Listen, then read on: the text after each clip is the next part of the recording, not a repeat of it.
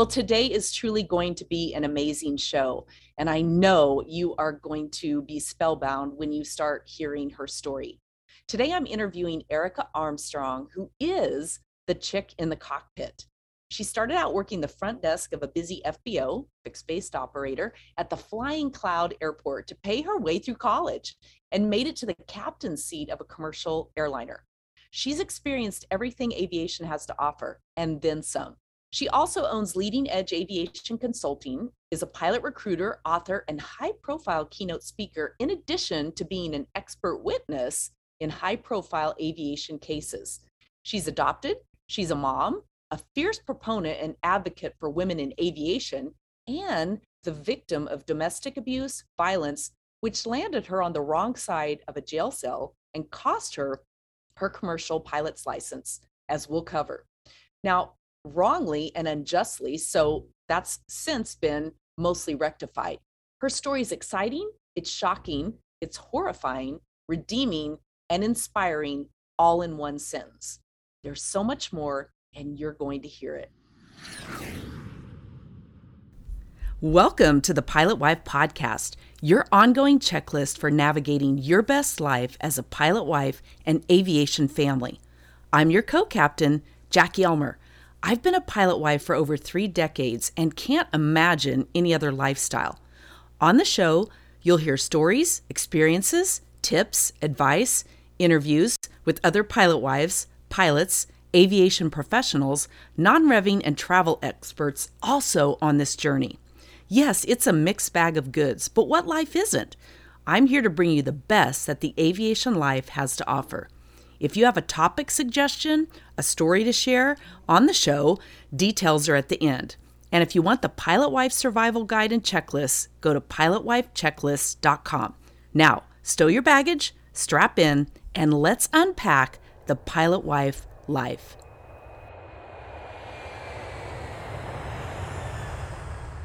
So Erika, wow, thank you and welcome to the show. And let me just start by saying I am an unabashed fangirl and awed by your story and the true grit, not just for your career path and setting the pace and some records for women in aviation, but really your sheer determination and bravery to keep going, to keep flying the plane, as you mentioned in the book.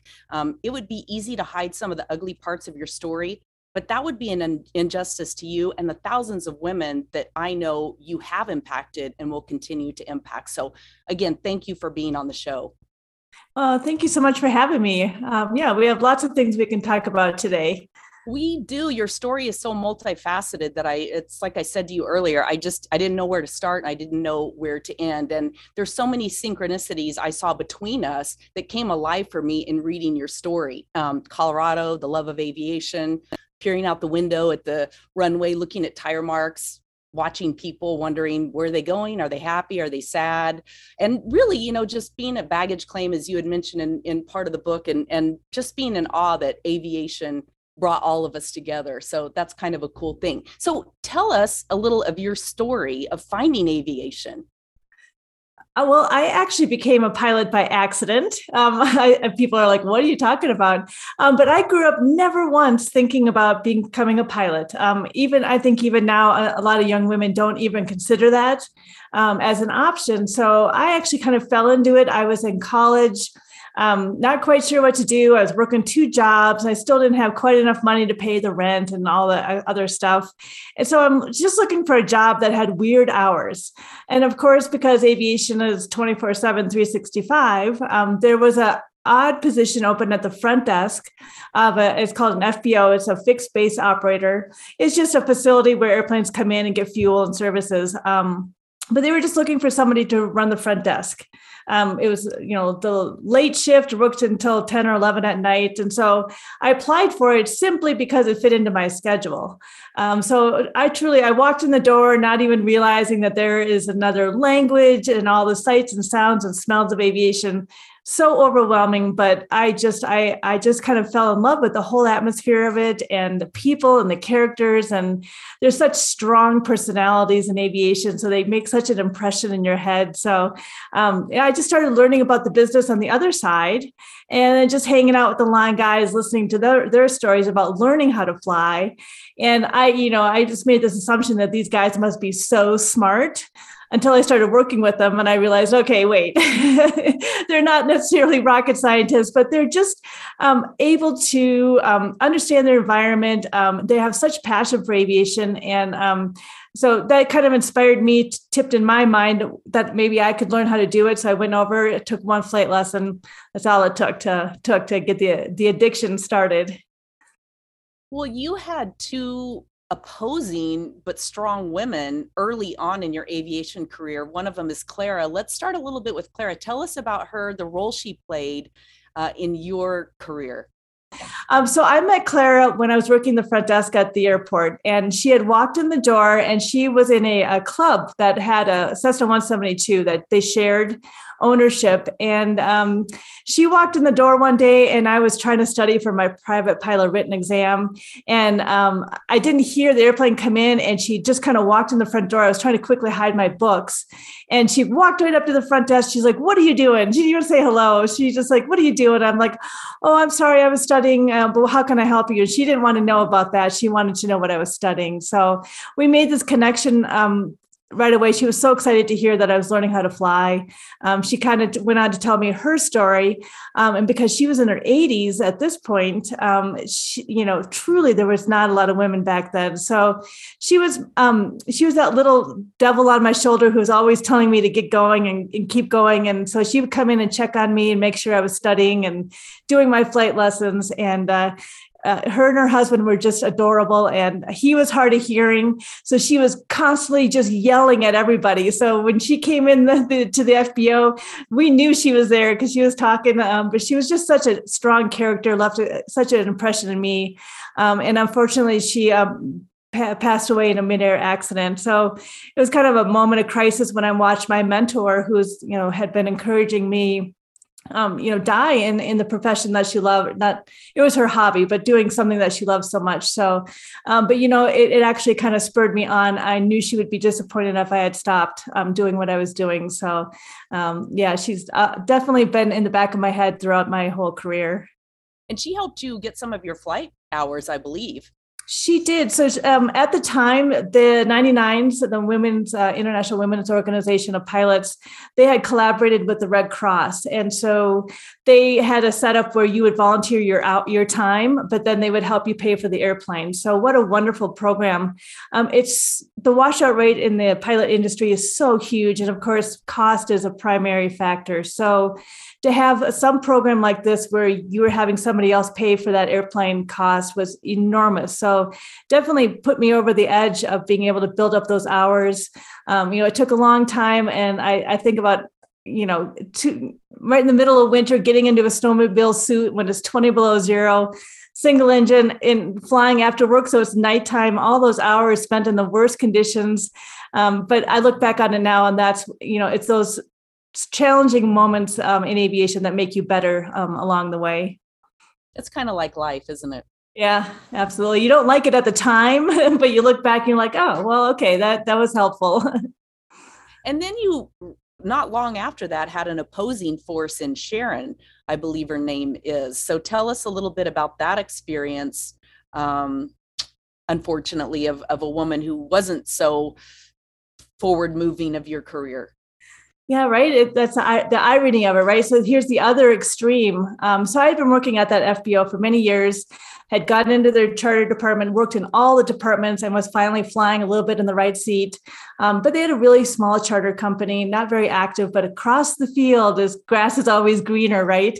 I could see this large charter company that had tons of airplanes, new corporate jets, and I'd see those airplanes all day long. I'm looking at them out of the, from the desk up there. I'm like, okay, I'm wondering if I should go over there. So I had several conversations with her, and she finally encouraged me to come on over. She kind of wanted some of my customer list to come with me. She was hoping. So we made an agreement that I was going to come over and fly as a pilot, but she also wanted me to work in the office. So I had no problem with that. I loved being able to, work in different elements in aviation, especially when it's always up and down. So I got over there, and weeks went by, months went by, and I still wasn't flying. So now I'm helping to interview pilots. I'm doing pilot screening. I've got more time, hours, and experience than these guys that are coming in off the street. And so finally, it was almost 6 months and I hadn't flown a single trip. I just had to have, a sit down with her and say, okay, what is going on here? I knew I was going to have to work in the office, but something else is going on. And so she took off her glasses and she set them down. She said, you know what? I'll just tell you. She said, I don't think that our corporate clients would be comfortable with having a woman fly them. So, I just floored me. I just never once would have thought that she thought that, especially when she hired me. She, said she wanted me to fly. So I didn't know what it was going to do to make her change her mind. So thankfully, it was a long, kind of complicated story, but I was working in the charter department. We got so busy at one time, combination of just being busy and then having a sickness and a bunch of people, out. We just ran out of pilots. And so we're looking at the scheduling board. And so finally, the chief pilot was a man, stuck his neck out and said, hey, Erika is ready. She's got more time and experience than these guys that you're hiring. Just give her a chance. And so it just took, external factors to get me in that seat. It took one trip. And thankfully, the people that I flew had taken the time to call back and say, hey, we really enjoyed having Erika fly us today. We'd like to have her on our next trip. So it was a change of perspective for her. And once that happened, the floodgates opened. She's like, all right, then go ahead and fly. So, it just took that moment to change her perspective. And that's basically what it takes for anybody in any industry to change someone's perspective. What do you think her reluctance was? Was it that they were uncomfortable thinking that a woman wasn't capable? What do you think was going through her mind? I think for her, image was everything. And they'd never had a woman fly over there. And the C-suite level clients weren't used to that either. I mean, I'll acknowledge that was completely an anomaly. So,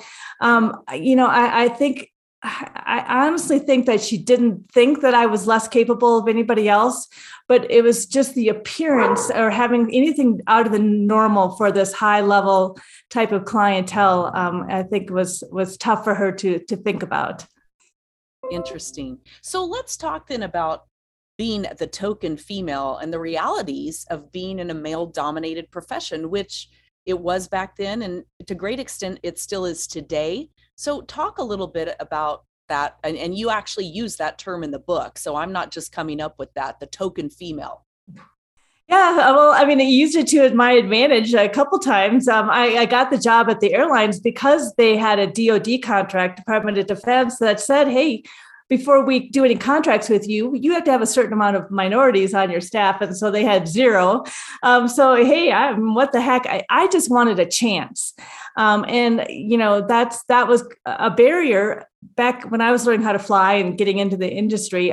They just wouldn't even give you a chance. They'd see that you're a female and you go right into the circular file. So being a token female in that regard, that helped me at least have a chance. So, but we still look at the numbers today. I think commercial aviation, we're up to about maybe 6% are women pilots.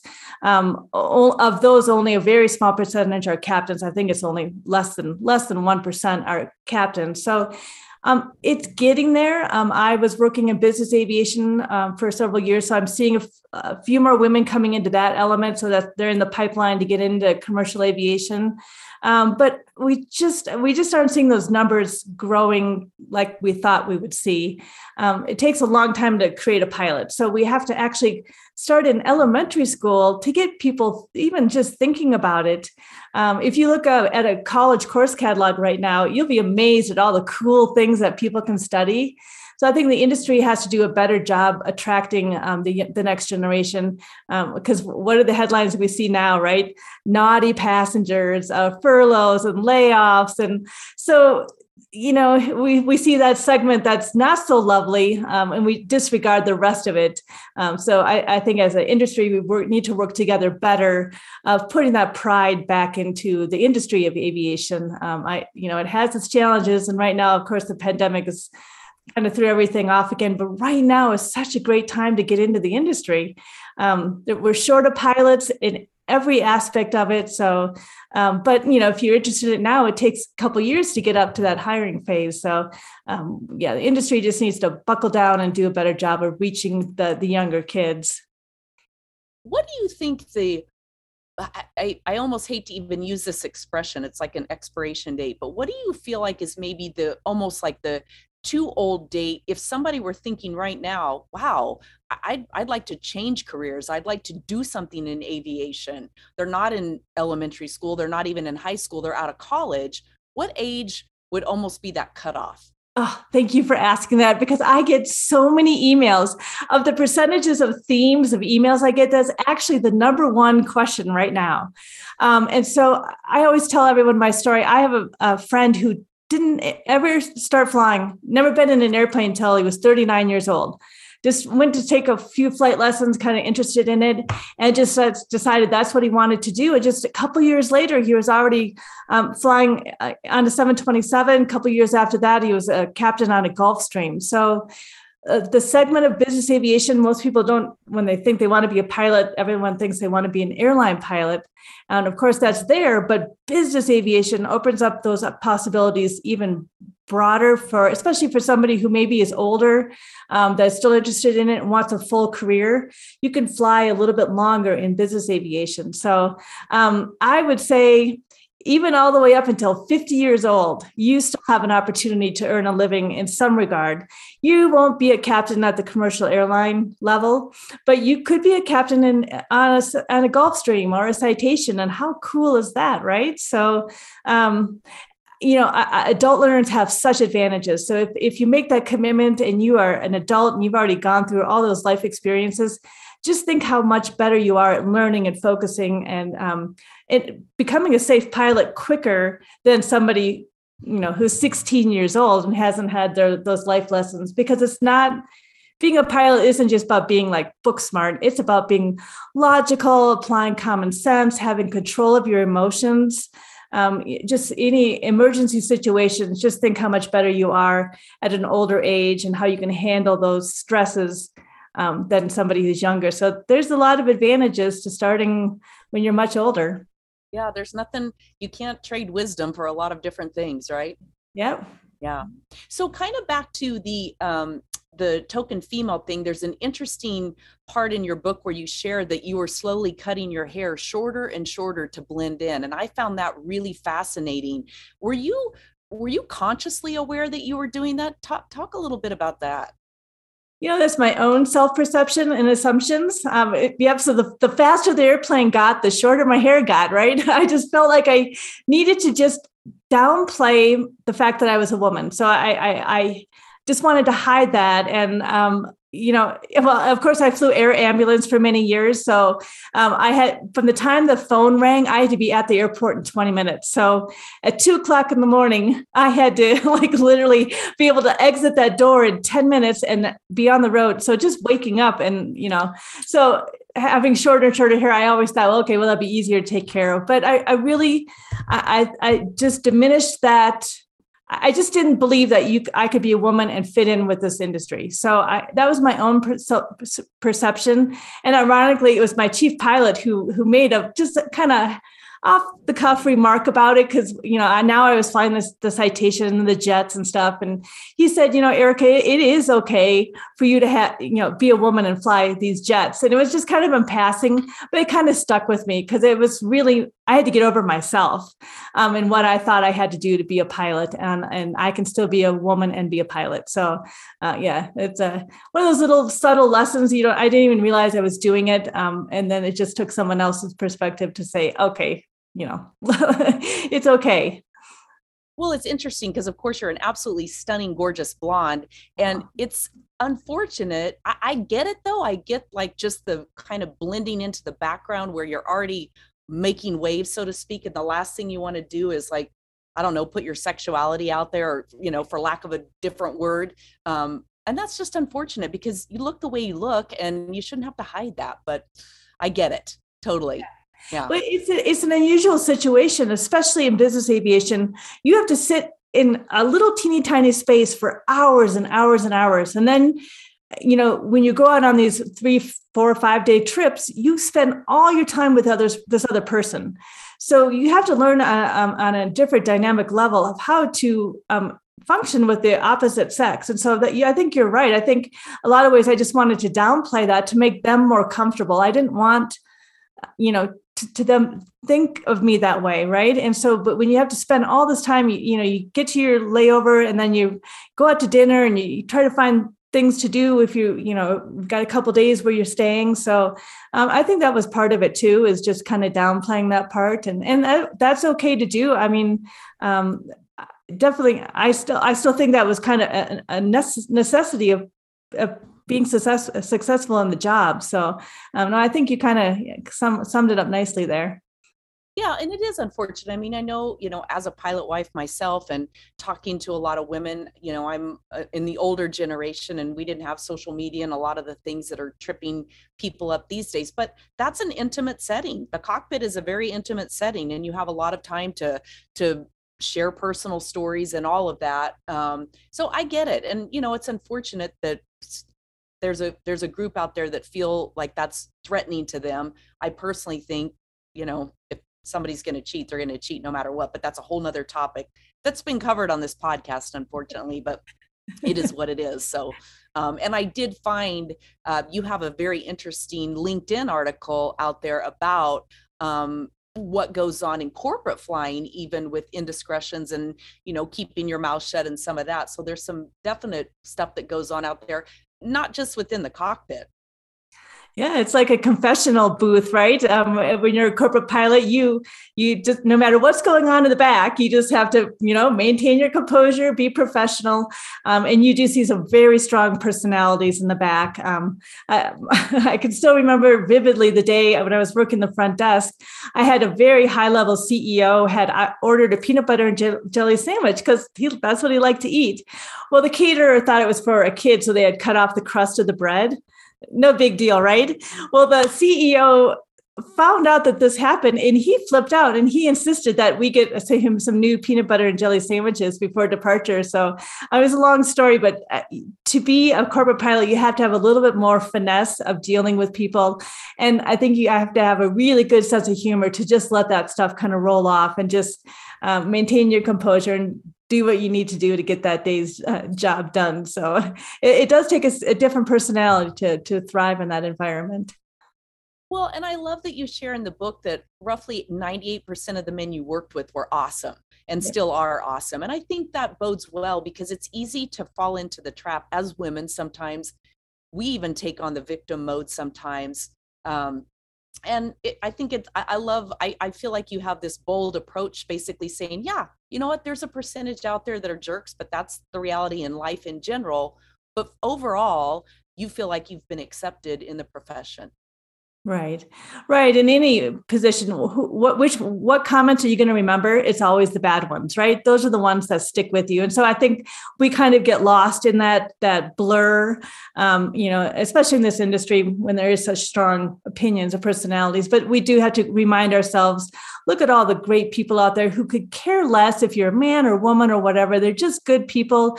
They want to see you succeed. And those are the ones we have to remember. The misogynists and the other ones, they're in every industry, no matter what. And those are the ones you just have to, push through and use your support network to get through and just keep that perspective and remind yourself of all the good that's being surrounded by you too.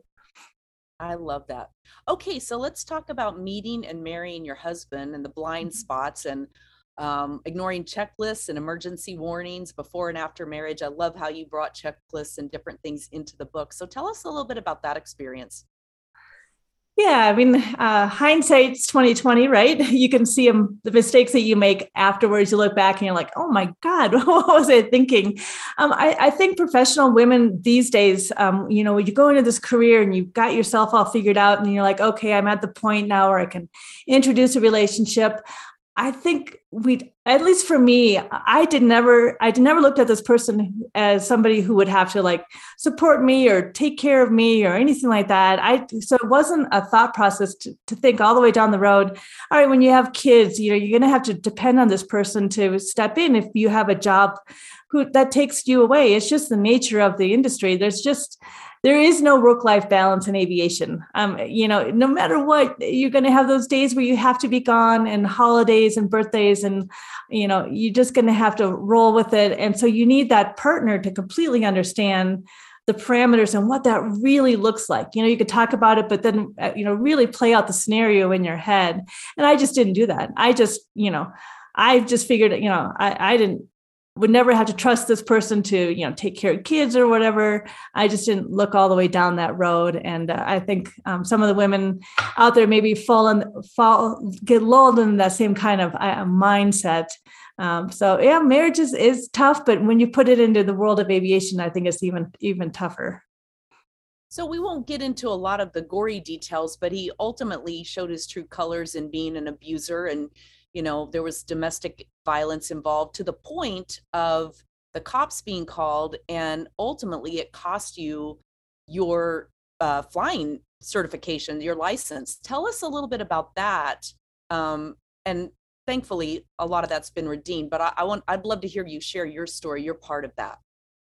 Yeah, we'll just try to set the standard in the industry, because I did pilot hiring, so I know what you're looking for. So any type of black mark on any pilot record, you're out of there. I'm sorry, but no matter what, even if it was something that you were not even guilty of, there's no company that wants to take on anybody that has a blip on their record, because if they do have an incident or accident, it'll come back to that no matter what it is. So and so my ex knew this, and I think in his mind, when he married a pilot, he kind of thought what it would look like. But the reality of being at home with a kid, a little baby, it's tough, and tougher than he was expecting. So, he completely understood what would have to be required to get me to not fly again. And that opportunity arose, and he definitely knew how to use it. Don't want to give too many spoilers here, but let's just say it was a very methodical way of doing it. And, I was able to then get the issue resolved with the court system, but it took many, many years. And finally got that all cleared off. It's not even there anymore. But in the meantime, the world moves on, your career and your status in the aviation industry slides by. So, but I definitely wanted to show a challenge out there that even if you're not a pilot, it can apply for any woman. We're all going to have these challenges ahead of us. So it was just an opportunity to show one way of how somebody can get around it or through it, instead of going down the self-destructive path and letting somebody like that win. So, to use that moment in your life to just keep you going forward and not letting them push you down into the ground. Let's backtrack to becoming a mom, because as you already expressed, it's tough in the aviation world, and especially as a pilot, as a flight attendant, as anyone who has to leave the home, leave the child behind. Talk a little bit about that, the stresses.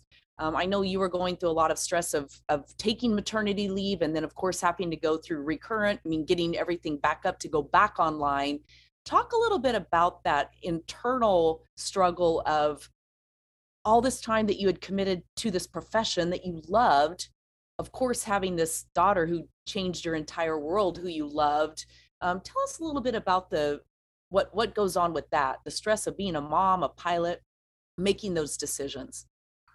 Yeah, I think anyone who has become a mom, they they go into it thinking not much is going to change. How can this possibly change me, right? So I always love it when I meet a pregnant mom, and they're like, "Yeah, I'm going to go right back to work, and it'll be no problem." And I was like, "Okay, I hope so." But it brought to me that our society still does not do a very good job with childcare. The opportunities or the support out there is still pretty few and far between. Especially for me, I was in a new base. I was not anywhere near friends or family. I was in a new community for the first time. So just having the resources out there, there wasn't a lot of options, especially if you have unusual hours. Even later when I was just working a regular dispatching job and I needed some childcare, I used to remember if you were late more than 10 minutes, they charge you $50. And if you're more than 45 minutes late, they call children's services.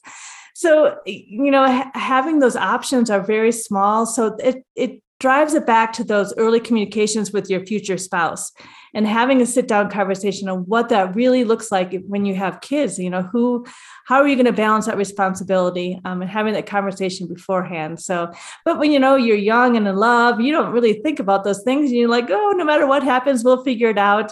No, you got to have those really tough conversations beforehand.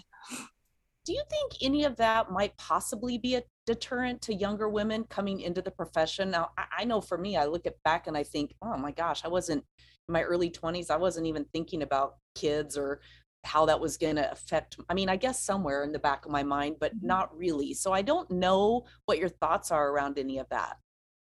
It's a good question. And it's actually something I would love to even ask the women out there. Is that a factor for me? I didn't even think I was going to have kids. You know what I mean? I'm like, who wants that? But you do reach that point. So when you first start flying, you're in your late teens or whatever, that's not even part of your thought process, right? So it's a good question. I would love to know if that's part of it. I know it's a huge reason why women leave the industry. Of my friends, I would say probably 60% of them have left because of the family obligations, and they just had to find some other segment to be in. So especially after those years of time and money and sacrifice of getting there, I hope the industry would find a better way to do this. And they're learning. They are learning that they need to have a little bit better, at least firm commitments on schedules. I know for me, if I accidentally picked up the phone on my day off and they caught me, I had to come into work.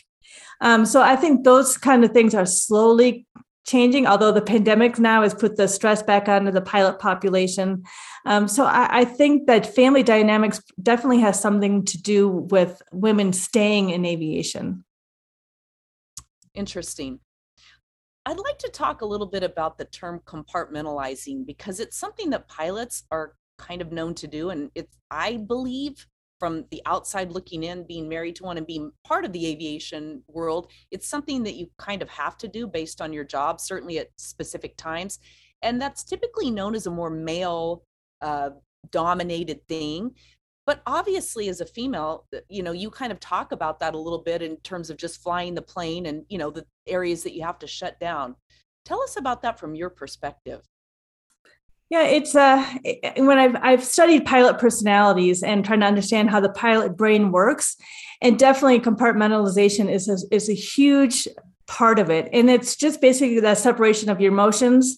So that's why you can hear that pilot on the radio, all the engines are on fire, the airplane's going down, but they're like calm and everything is fine and they're going to be fine, because you have to have that. It's basically, it's called low neuroticism. It's just that ability to remain calm under those stressful situations. And so, it's something that can be practiced, but it's more innate.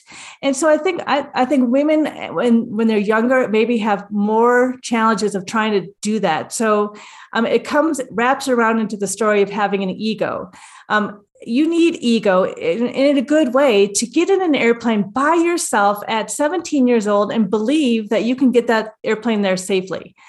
So you really have to believe it. You really, you can't fake it. You got to actually believe that you can do that. So I think that's maybe why women don't get into it until maybe a little bit later, or maybe not even at all.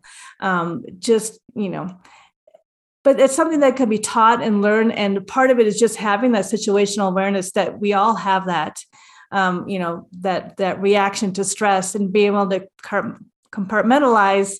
All right, so here's your situation, here's your emotions. Let's keep those separate and think logically through the situation. Well, it's interesting because I know women are known to multitask much more than men. And that, to our downfall, I truly believe. I think multitasking is ultimately the biggest sucker of time than anything. So, it would be interesting. I would love to learn a little bit more compartmentalization in my own life, so I would stop multitasking so much. So it's definitely interesting. Well, and that's one thing that I think women do excel at. So multitasking implies that you're actually doing something, but I think women have the ability to bring in multiple channels of information at one time. It doesn't mean that you're responding to all of them, but you're able to draw that all in. And women use a different part of their brain more than men, and that's part of it. And so if you think about placing that strength into a cockpit, where you have an emergency going on, usually the biggest cause of the accident is that you get tunnel vision. You're focused on the one error, but you're not bringing in the rest of that information.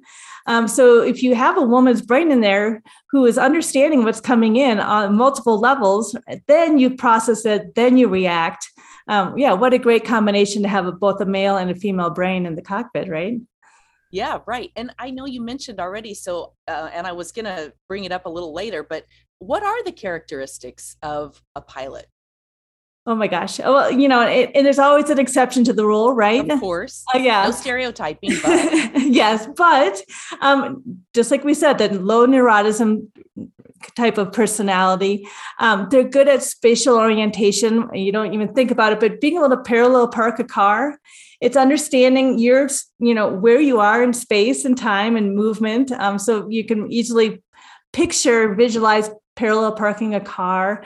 They're good at that multi-sensory input at one time. So you think about shooting an instrument approach. You are looking at airspeed, altitude, latitude, your vertical, all this information at one time. And then you have to process it and react, like my dog. And, you've got your hands on the yoke. So you actually have a physical action to all this mental input. So they're good at doing that. And that's actually part of being able to compartmentalize too, and detract from the fact that, I'm only 200 feet above the ground and I still can't see it. Nothing in your brain can think, this is scary. You have to, be able to look at that situation and say, this is where I need to be at this moment. So, we could spend like 8 hours just talking about pilot personalities. Well, we might have to come back on and do that, because I think that would interest a lot of people and potentially influence more women to get into aviation. Who knows? Yeah. The best pilots that I've got in my class, don't tell anybody, but they don't always get A's. They're not good at taking multiple choice tests. And so I think a lot of people think, well, I'm only getting B's or C's in high school. That is not a limiting factor. There are so many more elements to it. And really just having a good sense of humor, being able to work with people and really wanting to learn. If you have those elements, I can make you a good pilot. I think I love that we have STEM programs, but I think in some regard, people think if they're not in those, that they really couldn't become a pilot. And that's not the case. So there's a lot more to being a pilot, and it's how we assess pilots has been changing over the years. We have to do a better job of that. But what do? We give them multiple choice tests, and that's just not a good screening of how someone's going to operate in a high stress environment. Well, I know from the entrepreneurial journey, which is what I do, I heard a quote a long time ago that literally changed my world. And that was A and B students end up working for C students.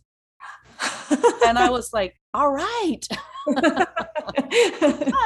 And it has a lot to do with risk, is the whole theory behind it. Like A and B students are risk averse because they can't threaten that grade. Whereas a C student is like, all right, we've got to put a little gamble into this. We're going to take a chance. And it makes a lot of sense. Yeah, it does. I mean, don't use that as an excuse, kids. I'm telling you, but that's true. That's true. Yeah. I didn't let my kids off the hook, believe me.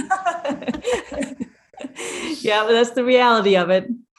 So coming back a little bit to the downside of your story, the divorce and all of that, definitely there was a point in life when law enforcement, the legal system, and even a therapist let you down.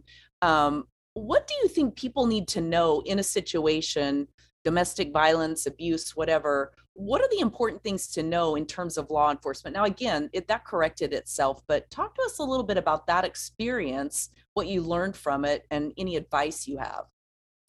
Yeah, I was just stunned at the system. It's a conundrum that we have in our society. Well, always be there, but how do you let an organization or an entity decide, in a split second, who's right, who's wrong? Even when further down, I know tons of people who are going through divorce with children, and then they have the mediator come in and decide who's the better parent, in just a short session. So it's something that we don't have a good answer for in our society. All I can say is that throughout all of those experiences, there was a voice inside my head that was telling me what was right and what was wrong. But my external sources were telling me the opposite. So even just, you trust a therapist that they would know better, but that therapist was trying to teach me how to not anger my husband, right? And so instead of saying, okay, there's an issue here with anger management, but then putting that burden back on me and teaching me how to behave so I don't anger him. And I trust that person because they're a PhD and they've studied this. So you believe intrinsically that this person knows what they're doing, but trust that little voice in your head that when you get out of that session, you're like, boy, that just didn't feel right. You're like, okay, I'll do what they say, but to keep myself safe, but there's something wrong with that situation. And then to back that up, always keep that support network around you. For many years, I didn't have it. I didn't concentrate on having friends. My social life was fulfilled when I was going to work, and it was just all encompassing. And so I just kind of ignored my friend network, especially the women's network. I just kind of shut off there. And it is so important. You don't realize how important it is to have that network of people that you can at least talk to about really tough things that can help you talk it out and provide support, especially in situations like this. So, and then if you've made it through that situation, please reach back and help somebody else, even if it's just one person, even just for a couple of weeks. I think that's key to everything. Yeah. And, I want to talk about your book club and the strength in female friendships, because that's so important. And I know, and I'm putting another plug in, you've got to read the book. I mean, seriously, there's so much. We're hitting on a few points, but you have got to read the book because it's so fascinating. I mean, I read it in almost a day. I just couldn't put it down. It was so great. And then I went back and read other parts of it.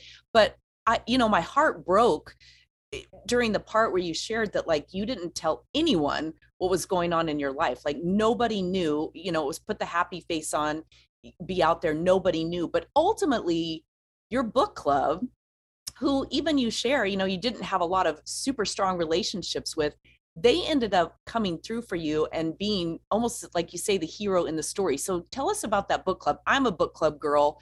So that really resonated with me. Yep. And I tear up just even thinking about it because it was so unexpected. The strength of a group of women, I tell you what, that is something fierce. And I had never really seen that before because, of course, my whole life was surrounded by masculinity. Okay. But the true connections of women, because we all often have those similar stories and we don't even realize it, right? But so I had been in this book club and a lot of us were new moms. And so we had been sharing those experiences, but they weren't my really super close friends, but I was in constant contact with them. So they'd seen me over the years and had seen how we interact and our values and everything in the world. So without giving too much away, these women unannounced, unasked, unexpectedly showed up in court all at the same time to help provide to stand up for me, basically. I have such respect and honor for those people that will put themselves out there to stand up for something that's right. And sometimes it doesn't take that much. And I think none of us take into account how little things that we do can affect somebody so deeply. So it's just a good reminder that it doesn't take much out of you or your life to change someone else's path forever. So just make sure you keep your situational awareness in the world, and whatever you can do to help, you'll never know how much that actually helps somebody else. Would you define situational awareness for us? Oh, yeah. That's an aviation term, and I always assume, everybody knows what that is. So a situational awareness it's just a conscious acknowledgement of your situation, your surroundings, but not just looking around, it's actually understanding the situation. So sorry, I'm getting over a cold.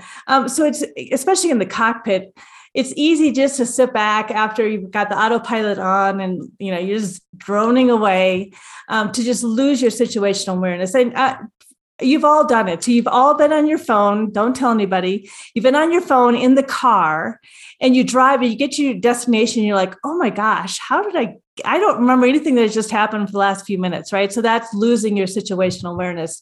So having it is just, the moment you start walking out to your airplane, you have to just start taking in everything around you and looking at that airplane and seeing it and listening to it and understanding and speaking to your airplane at all times. So that's that, I don't know if that helps to explain it or not, but yeah, it's just a conscious effort to be more aware of your surroundings. It does. And it's so great. I mean, it does. That is part of life lessons, which, of course, shifting to the book, A Chick in the Cockpit. I love the book. It gives us life perspectives and lessons from that perspective of aviation, checklist planning. And it's so beautifully woven with real life stories, events with crashes, fatalities, your own experiences of flight and lessons it teaches. And as I mentioned to you, I've always had a weird fascination with crashes and, you know, what goes on in aviation, what happened, and just studying them. So at what point did you know and begin writing this book? So it goes back to my book club. They did not have my story. They knew an element of my story, but I felt like I owed it to them to give them the whole story. And I think, you know, at the time, there's books I love, like Wild, Eat, Pray, Love. I love those stories and that sharing of womanhood. But in those situations, they, especially like with Wild, for example, because I love that book, but we don't have time to self-destruct. Most of us out there, we don't have time to go travel the world for a year. So how else do we heal ourselves? How do we get through that situation without, either destroying ourselves first, or, stepping out of society and doing something extreme? So I wanted to just show a challenge, because you all have it. Everybody that hears this has that pivot in their life that you just think, how am I going to get through this? So I just wanted to show one pathway, and to remind us to use that challenge to spur us farther ahead instead of letting it drag us down, because we do have those choices. A lot of times we forget that, and we think it doesn't become a choice, but it does. So I just wanted to give that example out there and bring women into the cockpit, have some fun, show some of the fun stories. Most people are fascinated by airplanes and accidents and human behavior. And, why does a 12,000-hour pilot make a mistake? That's always my, interest. So, what are the personalities and characteristics that help us get through any emergency? So kind of wanted to bring that element out there to the rest of the world. Well, it's so well done. And again, without giving anything away, the closing of the book, you allow your husband to have the last word. How do you feel about that? I have a book and he doesn't, so I'll just leave it at that. Very good. Well, I want to shift, before we close up, I want to shift a little bit to where you are today and kind of your perspective looking back. Do you believe things happen for a reason? Do you have thoughts around your lessons and growth behind the experiences that you've gone through? It's so funny because I think I am where I'm supposed to be, not intentionally. And if you'd ask me at that moment, I'd say, hell no. But I think more or less it's taking any situation and trying to make the better of it. Ironically, so you'll appreciate this, and not too many people know this right now, but I was going back to work in the cockpit. I had gotten a job at a regional airline here in Denver, and I was waiting for a base to open up here locally because I didn't want to commute again right away. So I was waiting for a base opening, and I got hit by a drunk driver. So this is March of 2019. And so I lost my hearing and I damaged my ear. So much so that there's a whole bunch of variety of issues when I deal with pressurization. So I don't have my medical. So, after all of that, I'm finally going back to the cockpit, and then I have to deal with the loss of my medical. So I just think, okay, life, really, after all that, are you going to challenge me again? Of course. So, you go through those really deep, dark days and thinking, okay, how am I going to make the best out of this? But sure enough, here I am a couple years later. I am working for a large aircraft manufacturer that begins with a B. And I am, because of those twists and turns, I've not known where I was going to go, but I'm so glad I ended up where I did. And I'm able to, because aviation changed my life so profoundly, I am able to turn back now and look at the next generation and help encourage and bring those people up. So the last few years I've been teaching, and now I continue on with a pilot teaching role on a grander scale, on an international level. So I've just continuing to try to encourage people into the world of aviation, acknowledge that it has its challenges, and just kind of say, hey, I'm here to help you through it. So I am where I'm supposed to be. You're a fabulous role model and a mentor for those people because you tell it like it is. You're not trying to sugarcoat anything. You're acknowledging the downside, the challenging parts. And I think that's so important because nobody wants to go in and get blindsided. A lot of women do want to have families and do want to have all that. And I think it's like anything. If you have a checklist and a plan, right, going in, you're going to have a lot higher possibility that you're going to successfully navigate that. And like you say, life is always out of balance. Yep. That's just the reality of being a woman and a mom, I think, really and truly. You're always going to have guilt on this side or guilt on that side. But if you know that going in and you have the tools and resources to manage it, you're going to be successful. You're going to end up at your destination safely. There you go. Absolutely. That's exactly it. Yeah. So I don't want to spend a lot of time here, and there's not a right or wrong, but what are your thoughts about God and a higher power? Because I know you mentioned growing up agnostic, and you've gone through so much, and we kind of talked about, is life lessons and the purpose behind all this. What are your thoughts? Yeah. So, when I say agnostic, people think, oh, you're an atheist? Absolutely not. I believe that there is a power out there. I grew up surrounded by Catholics. And so, but I remember being a very young age, sitting in the pews during a hellfire and brimstone lecture. And I just thought to myself, you know what? I don't believe this. So I just felt like we were interpreting it incorrectly, that how can a person try to interpret, the powers of the world and, define these rules. And, that the man was in charge of the women. And I'm like, whoa, this doesn't sound right. But part of being in aviation is I've gotten to travel around the world and see all different forms of religion and ideology and philosophy. And the irony is that behind it all, I think we all worship the same God. I think that it's all that same awe of where we are and what we do as humans. I think as humans, we try to compartmentalize, all right, and bring things down and make reasons for things. I think that I'm okay not understanding everything. And so I am comfortable with not understanding how the world works. All I know is I look at pictures of the universe and I just think, okay, it will never. Why are we even trying to understand it? But I definitely believe that there is a power that guides all of us. I'm not even willing to put an explanation on it, and that's fine. But yes, I don't think any one religion is correct. So that's why I go with the agnostic route, because I believe they're all correct. I think they're all right. As long as the core element is that we are kind to each other in this earth, that's the end of the conversation needed for religion, at least in my point of view. So, yeah. Beautifully stated. Thank you so much. And I have to think, I just know myself, as I mentioned to you, I still always get the window seat, even if it's an hour flight, and, looking out there, especially over the clouds or at night. Wow. It's just, I tell you what, it's coming out of the clouds in northern Minnesota and having the northern lights going up there. It takes your breath away. There's just no explanation for it. And it's those moments that you live for and that you get to hold with you for the rest of your life. Yeah. Magical. So, as a mom, I have to know, how are your daughters? How are their current relationship with their father? Have they read the book? Are they aware of the extent of things? They're doing awesome. Knock on wood. I have one who's got first year in college and absolutely loving it. She kind of had a meltdown right before school started, thinking, "I can't do this. This isn't what I want." And so I'm like, "Oh boy!" I said, "All right, you just get in one semester, then we'll talk." And now she just loves it. So I'm so excited for her and launching out in the world. I have one in high school still. I've waited to see if either are interested in aviation, and not so much, but we'll see what happens. And I never pushed it. It's either you love it or you don't. You will never convince somebody, otherwise.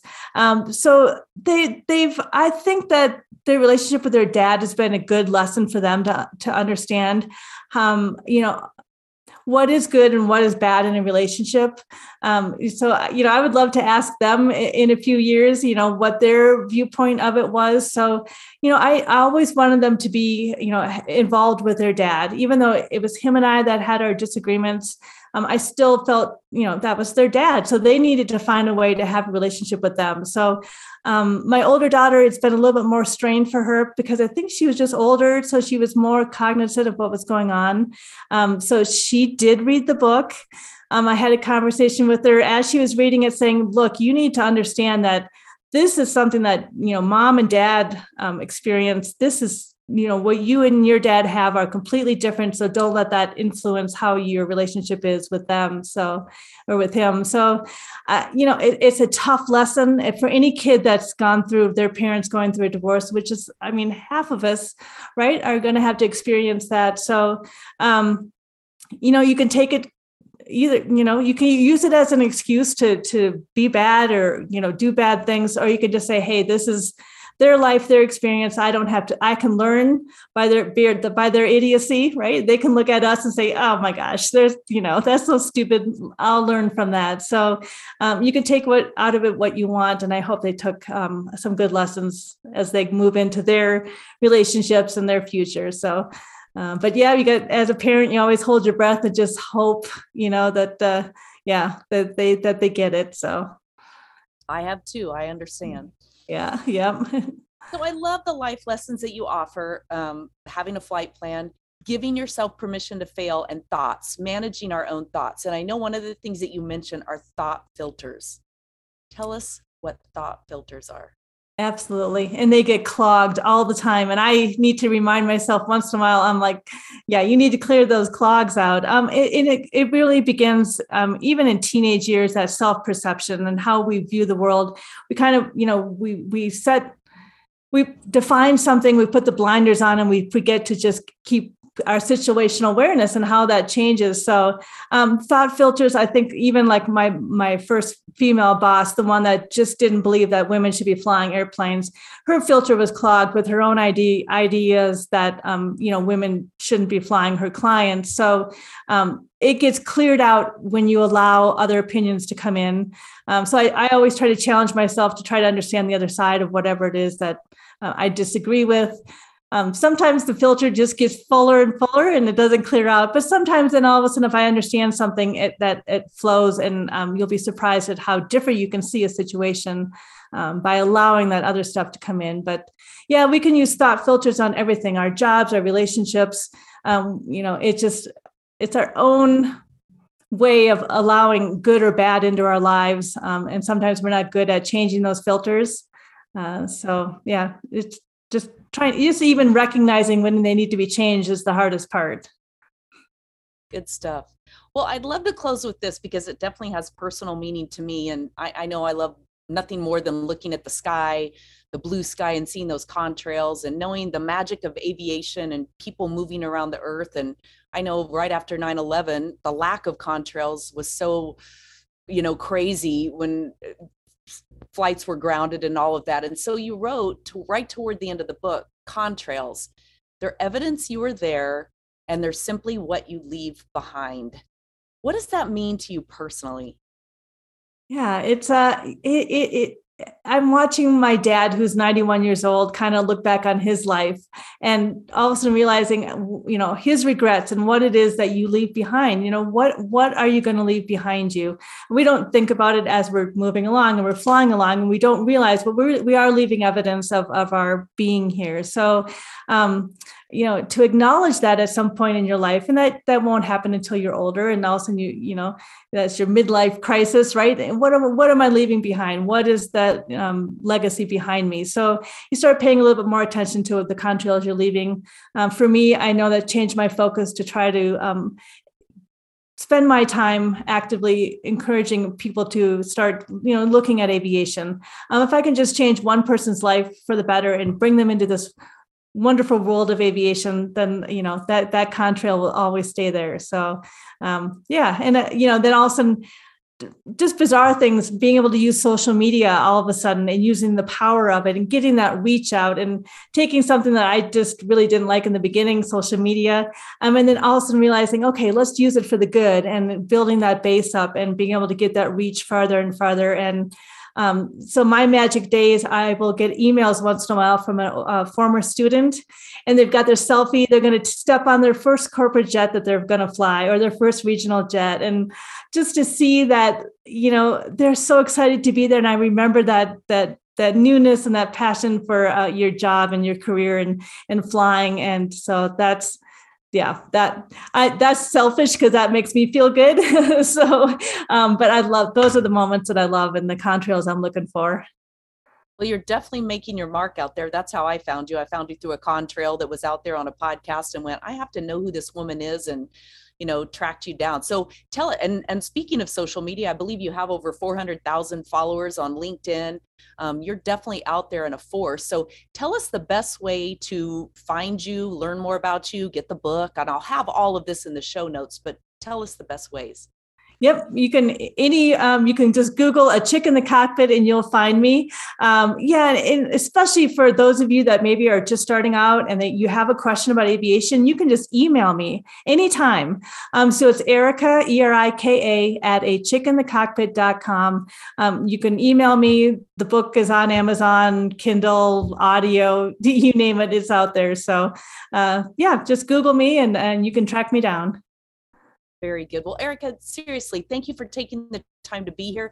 Thank you for being you and being brave and really, truly, not only making an impact for women in aviation, but your own impact, raising daughters who are strong, who can watch a mom go through all that she went through and not quit, keep going, and raise them, to be strong, independent women too. So you're a force not only for women in aviation and your own daughters, but all the rest of us out there. So thank you so much. Oh, thank you. Thank you so much for having these shows so we can talk about this on these great platforms. And this is how we get the message out. So I appreciate it. And sorry about my dogs barking. So hey, it's just real life, right? There you go. Yeah. All right. Well, there's really not a lot more to be said. Although there is, we could go on and on and on. You've got to get the book, read the book. It's fascinating from an aviation perspective. It's fascinating from a woman's perspective, domestic violence, abuse, and truly being a winner, being a survivor, and just never quitting. I hope you enjoyed it. I would love any feedback that you have. You can always email me, Jackie@pilotwifepodcast.com. Find Erika, follow her, get her book, and be part of that group that helps empower women in general, women in aviation, and raising those strong families. I'll see you on the next show. If you like what you're hearing on the show, grab the Pilot Wife Checklist at pilotwifechecklist.com. And if you have a topic suggestion or a story to share on the show, go to ask.pilotwifepodcast.com. Share the show with any pilot wives, military wives, or anyone in aviation you know who might share and benefit from this similar experience. I'll see you on the journey.